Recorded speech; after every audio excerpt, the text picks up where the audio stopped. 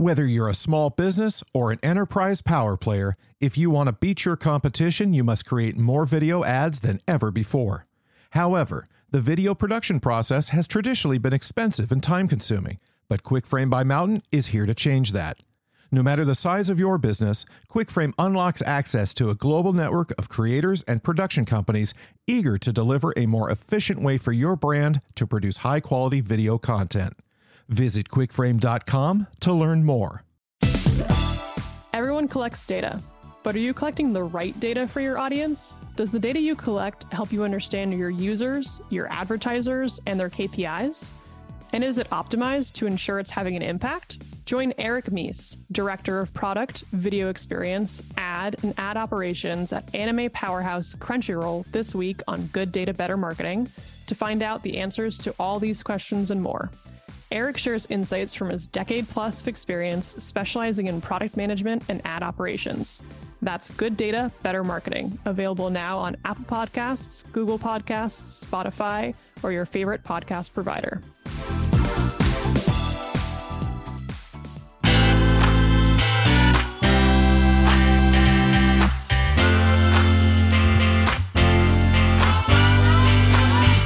Today on the AW360 podcast, I speak with Adam Lewinson, Chief Content Officer at Tubi. Adam and I discuss how AVOD is thriving in our subscription-fatigued world, the excitement around Tubi Originals, particularly as we head into the Halloween season, and the upcoming buzz around Tubi providing on-demand access to World Cup. I hope you enjoy this episode.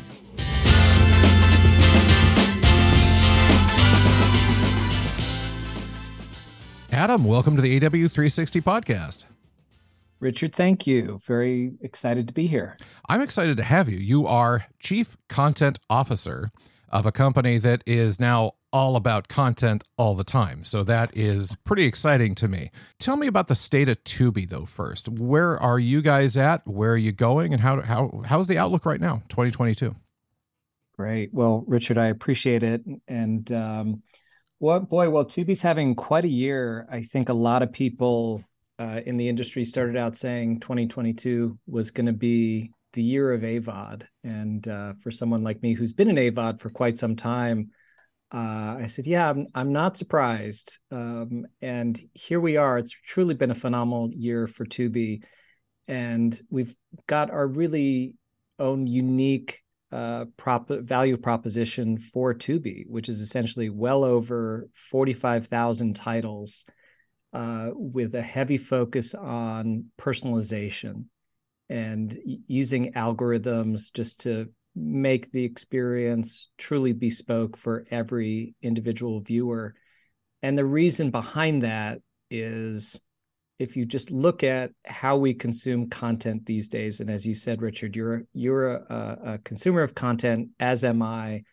And if we spent time talking through what are you watching, what am I watching, chances are we're watching different things. Or even if we were watching the same thing, like House of the Dragon maybe, we're probably on different episodes. And just this sense of monoculture that really was overriding all content, where we're all basically watching the same thing and we go to the water cooler and we talk about it the next day. That's still true for big broadcast events, NFL games, some live events, etc. Some, really big shows like, let's say, The Masked Singer on Fox. Beyond that, our viewership has really gotten fractionalized. And so our theory of streaming has always been, we're a rabbit hole for you to come down and have a deep experience with, frankly, whatever it is that you want to watch. We have viewers that just love horror. So they come to Tubi and they just literally can watch thousands of different horror movies and TV series and original content that I'm sure we'll be discussing. So at this point, we're past 54 million monthly active users, very, very engaged viewership base. And obviously, since we are AVOD, it's just 100% ad supported. We're not asking for anybody's credit cards. We never will. We don't have a hybrid business model. it's strictly based on consumption. So we're very focused on providing our viewers the content that they want to watch. So much there I want to dive into, but I think I'm going to start with the personalization part of it. You know, one of the things that I've struggled with numerous streaming platforms, you know, be them SVOD or AVOD or what have you, has always been, yeah, you know me to a point. But I have noticed that Tubi seems to know me a bit better. Why do you think that might be? And what's the process behind that? I mean, I'm not looking for the algorithm, but, you know, just kind of a high level, what are you guys doing differently there at Tubi that may make that the case? So personalization on Tubi stems from years and years of a deep investment in technology and in algorithms, and really just an understanding that over time, algorithms get smarter, personalization gets more detailed. Obviously, there's lots of metadata that goes into any strong algorithm. And of course, there's some secret sauce there. Fortunately, I'm not an engineer, so I'm not sure I would do an amazing job explaining it. But ultimately, yeah, your observation about how well it works is what we hear from our viewers all the time. And there's also an understanding of content diversity. Even a viewer who comes to Tubi, let's say they only want to watch anime, well, invariably they will watch something else. We'll have a movie, we'll have a TV show, we'll have a sporting event like the World Cup, where we will be the exclusive VOD home of the World Cup, late November into December. That's obviously a unique content moment that will pull people out of their rabbit holes to watch other forms of content. The other thing that we do with that data, it informs the decisions that I'm making in my role, both through acquired content and then also originals, in that we're looking at this data, we're finding these rich insights, and we look at what we call content clusters. So there's rich audience information with the types of content different viewers are watching. And then we, in turn, take this and turn it into campaign insights. So the same data that I'm using to make informed decisions is the same data that's accessible to our advertisers to make smart decisions on where to spend their money. So all of that creates this virtuous cycle where, you know, we're increasingly getting the right content in front of the right viewer at the right time, monetizing it well and targeting it effectively, and then in turn giving me what I need to invest deeper into those content clusters. So that's, in essence, that's how it works. Well, it's pretty amazing. You guys have done a great job. I'll tell you, I go to another streaming service and I watch 4 true crime shows, and all of a sudden, all I'm ever served is true crime. And that's, you know, it's not even half of what I want to watch. It's just what I happen to watch at that time. So this ability to kind of understand me beyond my immediate needs is very much appreciated. Now, on the ad side, is that also something where that works as well? I get the sense that it is, but is it serving me ads that I would want to see over time? Does it understand me more on that level? Yeah, absolutely. There's very similar technology at play there. And certainly, you know, our revenue team can give you a deeper dive on how exactly it works. But we spend a lot of time focused on the ad experience. And if you think about early days of streaming, certainly in an AVOD environment, some viewers were just literally being fed the identical commercial over and over and over again. That's obviously a horrible experience. So making sure that we have effective frequency capping, making sure there's the right variety of content, and then also making sure that, you know, content and ads are age appropriate, targeting the right people. So that personalized experience absolutely extends to ads. And let's talk about the investment in originals. So Tubi originals now have you're a bit over a year old, as I understand it. Is that correct? Yeah, we're probably getting closer to a year and a half. Excellent. How has that come into play? I mean, you're really going hard on originals. It seems like everybody is, but you guys in particular are doing a lot of things that I find pretty surprising. I actually have discovered so many more documentaries that, are specific, they're Tubi originals. I can't see them anywhere else. Tell me a little bit about that. And what is the process for determining, hey, what's an original that, Tubi wants to feature? Great. Well, Richard, there obviously is so much that comes from that.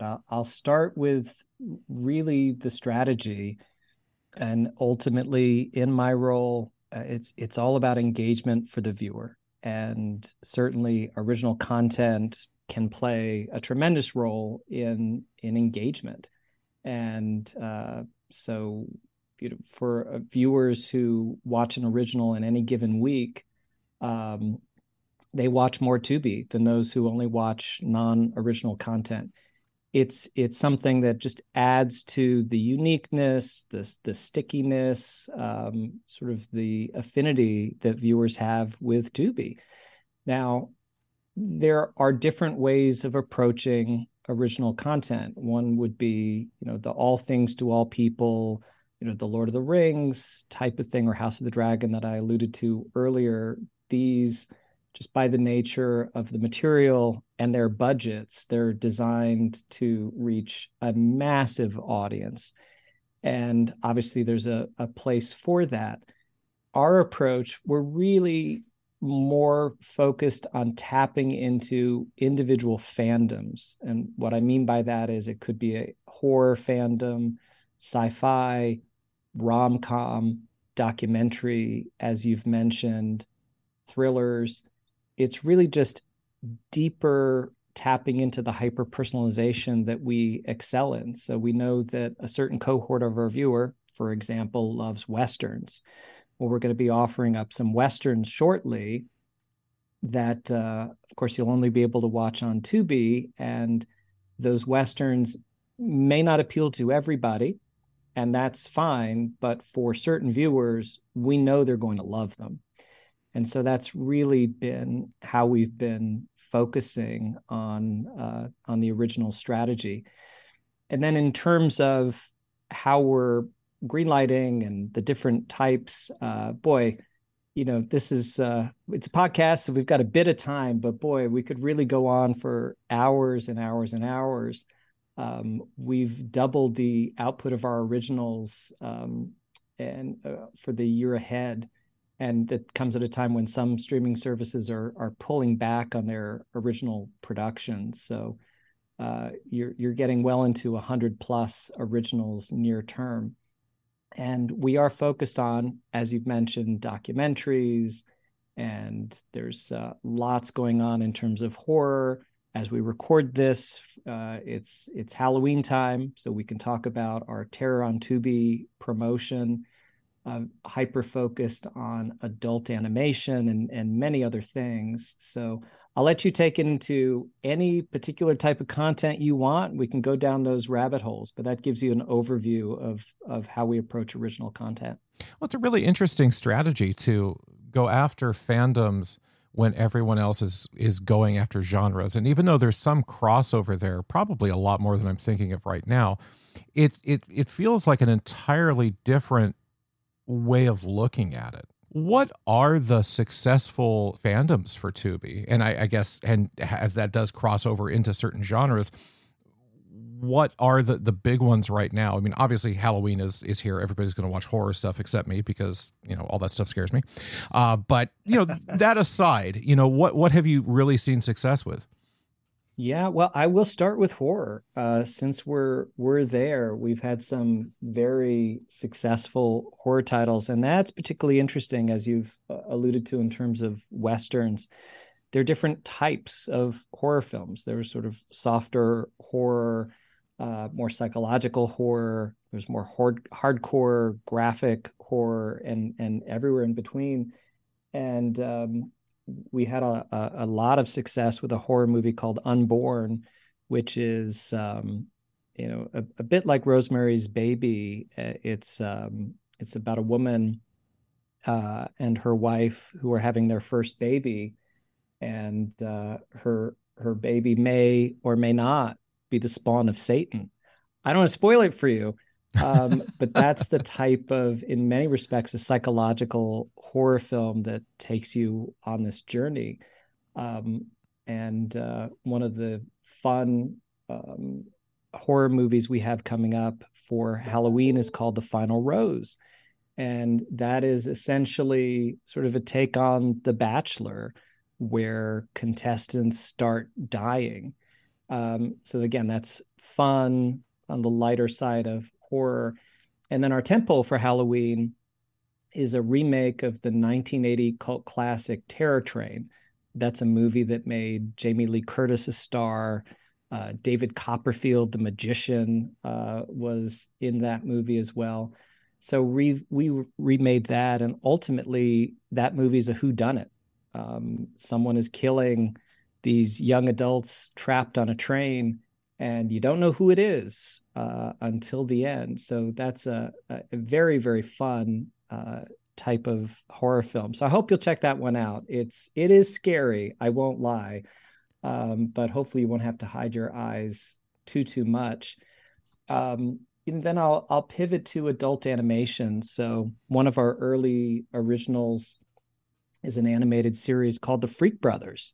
So this is based on a very classic comic book from the late 60s, early 70s, The Fabulous Furry Freak Brothers. And we've turned that into an animated series with a stellar voice cast, including Pete Davidson, Tiffany Haddish, Woody Harrelson, John Goodman. And it's ultimately about these three stoners from the 1960s and their cat, voiced by Tiffany Haddish, who through comedic circumstances find themselves in present day, and how do they cope with a very, very different world, certainly through the stoner lens. So season 2 is in production right now, and that will be premiering in the next couple of months. And we've announced our next animated series, which is called Breaking Bear. And so if you can imagine sort of cute forest creatures like, I don't know, Yogi Bear, blended with the Sopranos, that's really Breaking Bear. Grizzly bears who become mobsters. And that is from executive producer Tom DeLonge, probably best known for Blink-182, but he's turning into a very, very fine producer.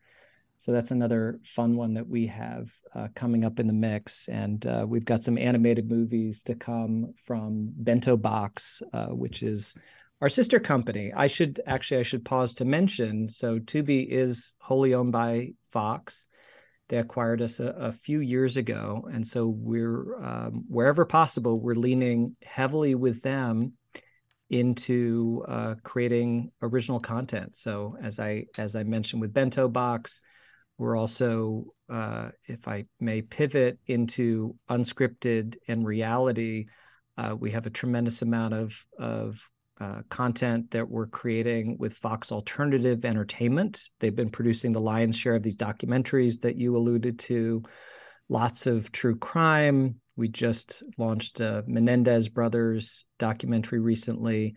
Also TMZ, which we acquired earlier this year, where we have an ongoing series with TMZ called No BS, where Harvey Levin and his team talk about some big stories in the world of TMZ, like Jennifer Lopez and Britney Spears, and much more to come there, as well as some documentaries. There's one that we've done with TMZ about the death of Prince, which really tells a story that I certainly didn't know about the final days of Prince and how he died, and just sort of deeper insight into that tragedy. And then on a much happier side, we are right now filming our first cooking show. And this is with Studio Ramsey Global. Gordon Ramsay is an executive producer. We're excited to share this one soon. And it's Tubi's take on a cooking format. Fun, emotional. There's also some cooking in it. So all of that is really great fun. Going back to the the documentary side of it, you mentioned earlier, the sort of water cooler moments that live television has. It feels to me like as we go along and as everybody kind of makes that full conversion from broadcast television models to streaming, that more and more things become those water cooler moments. So things like this Prince documentary. I mean, that seems like one of those things that me and my friends, because we're of that age where we grew up with MTV and Prince was huge, that's the kind of thing that we sit around and discuss. It's like, hey, did you see that Prince documentary on Tubi? Well, yeah, or if you didn't, well, that's certainly something to check out. It feels like across the board, you're covering a lot of things, and still, it's only a year and a half. That's truly amazing. How did you go about scaling your originals that quickly? Well, Richard, I guess there's a lot of secret sauce there, but probably the pieces. I have a great team, and it's been scaling quickly, as you can imagine. Working with a lot of phenomenal producers, and really, as I alluded to earlier, really engaging with the data to have a really strong sense of what's going to resonate with our viewer. I should say we also acquired a production company earlier this year. Mar Vista Entertainment was acquired by Fox, and they're a very prolific producer of scripted movies. So we've certainly been leaning in with Mar Vista. We were prior to the acquisition as well. So in part, right, it's obviously just having a great team, knowing what your viewers want to make, and then well, look, I've been really in the TV business for a number of years, and I'm including AVOD in the TV bucket.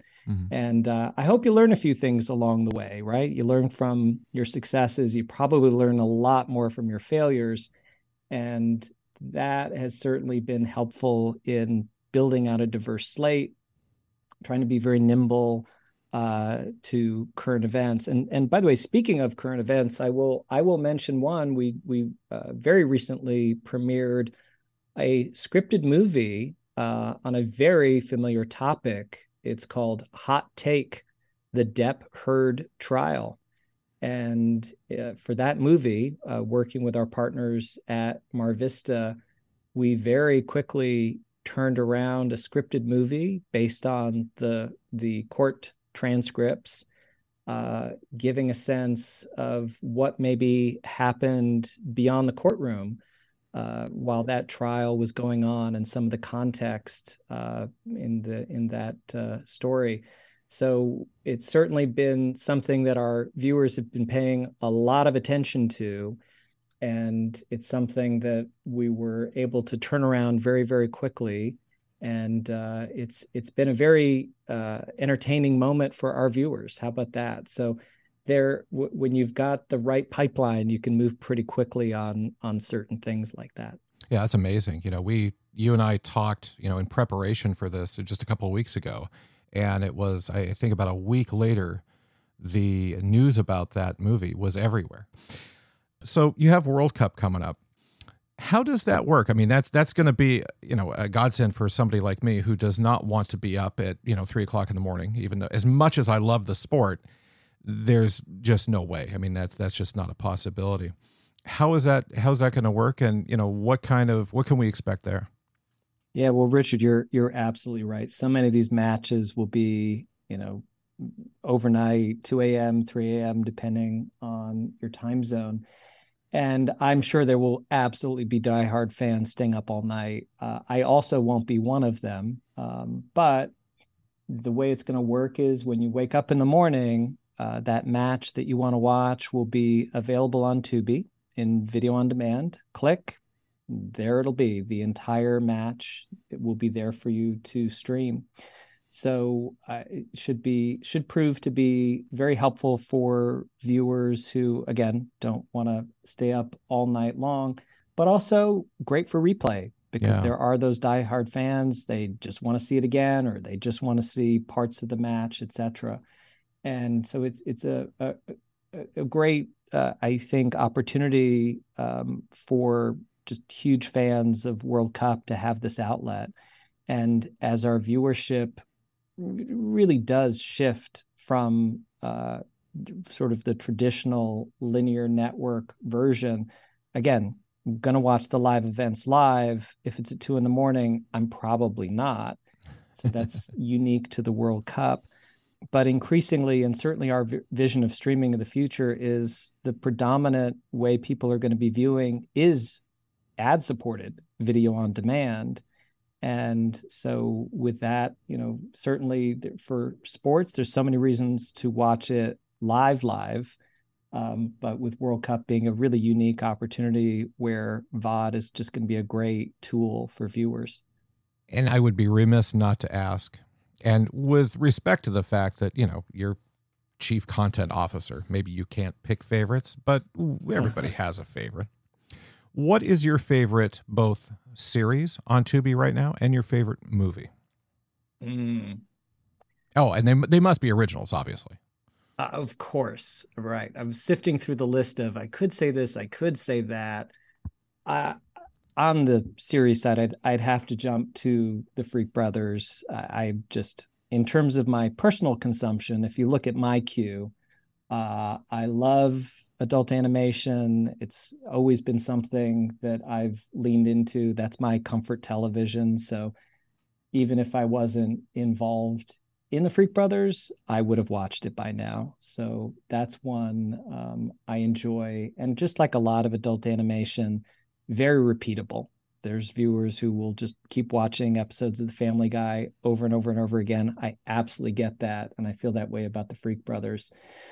On the movie side, I think I'm going to have to pick something that sadly no one has seen yet. But I've seen the dailies. If you're not familiar with dailies, that's what we see every day when a movie is being filmed. They used to call it rushes back in the day. We've wrapped on a movie called Spread, which is a comedy based loosely on a true story of a young woman, a feminist, who goes to work for a very unsavory publication.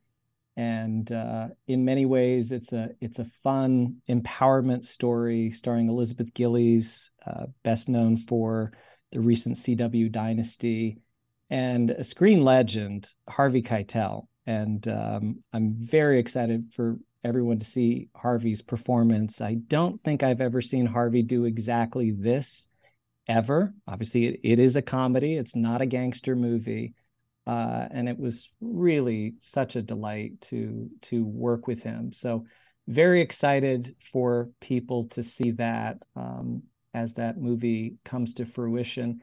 And I'll mention one more, in part just because it was so fun to make. In the horror movie spectrum, we made a movie called Titanic 666, where we were, I guess, audacious enough to mix the story of the Titanic with horror tropes. And it's a story in modern day about a Titanic following the path of the original, and perhaps they're being haunted by the ghosts of the dead.